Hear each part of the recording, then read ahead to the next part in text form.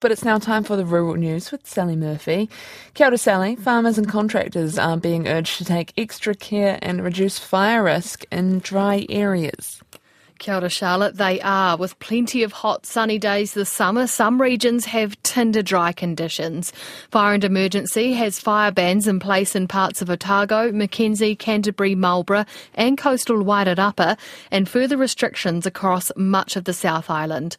National wildfire specialist Graham Still says crews have been busy dealing with large vegetation fires this summer, with a cluster in North Canterbury most recently.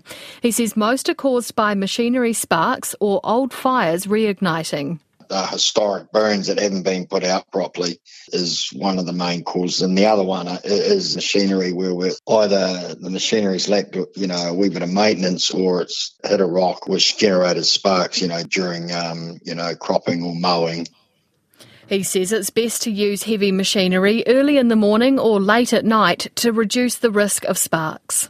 I know it's hard for farmers and contractors, especially when they're baling or whatever they're doing, topping or mowing. But time of day is quite critical if you're using, your mowers and your tops, especially if we've got there's a bit of rock around. You're best not to do it, in the middle of the day, right? It's early morning, late at night type stuff, time of day is critical. Graham Still says farmers don't want to lose their crop or property to fire, and most follow the fire restrictions, but better awareness of the risks is key. The Ministry of Primary Industries has responded to 7 heat stress complaints so far this summer. National Manager of Animal Welfare, Gray Harrison, says all cases involved parked stock trucks. But he says MPI inquiries found no animal welfare offences, and all the trucks were parked in safe areas and not overexposing the animals to heat. Mr Harrison says anyone who is aware of animal ill treatment or cruelty should report it to the MPI Animal Welfare Complaints Hotline. To other news, soft Chinese demand has hit the value of New Zealand's primary industry exports. New Stats NZ figures show the country's annual good exports fell by 4.5%, or $3.3 billion, to just under $69 billion in the year ended December. General Manager of Economic and Environmental Insights, Jason Attewell, says major commodity exports led the fall. Meat exports were down $1 billion compared to the previous year, from down $1 billion to $8.8 billion. Dairy products were down $1 billion as well to $19.4 billion, and log exports were down about $500 million to $4.7 billion. So there's absolutely been a price impact on the falls there. So dairy products, the prices have been falling. So we actually exported more but got less for it, and very similar with meat as well. Jason Attewell says Cyclone Gabrielle also had an impact on exports, as apple, kiwifruit and wine orchards were hard hit. A Tasman kiwifruit grower says the crop is looking good ahead of harvest, with the green vines holding strong yields. Thomas Brothers grows just shy of 70 hectares of kiwifruit in Riwaka. Kiwifruit manager Steve Thomas says they'll begin to pick the early gold varieties at the start of March. The green crop's looking really good. There's lots of numbers out there. Fruit shape is looking quite nice, so quite excited about that.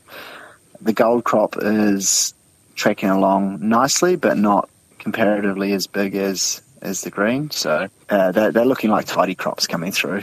It doesn't look like there's going to be any major concerns for harvest, because we've been able to stay on top of all of the jobs with our labour supply. Canopy's looking nice and open, which means we should have good flavour and good dry matter, which we get paid on from Zespri. Steve Thomas says there's plenty of labour around this summer, with lots of backpackers in the Tasman region. Across the Tasman, some Australian farmers are no longer supplying major retailers because of the widening gap between farm gate and supermarket prices. Claims that Coles and Woolworths have been marking up food prices have prompted an Australian Competition and Consumer Commission-led inquiry into the supermarket sector. Monique Steele reports. Northern Victoria vegetable grower Ross Marcelino told the ABC it costs him $2 a kilo to grow courgettes. The supermarket buys them for $2.40 and then sells them for nearly $7. He likens the markup to price gouging.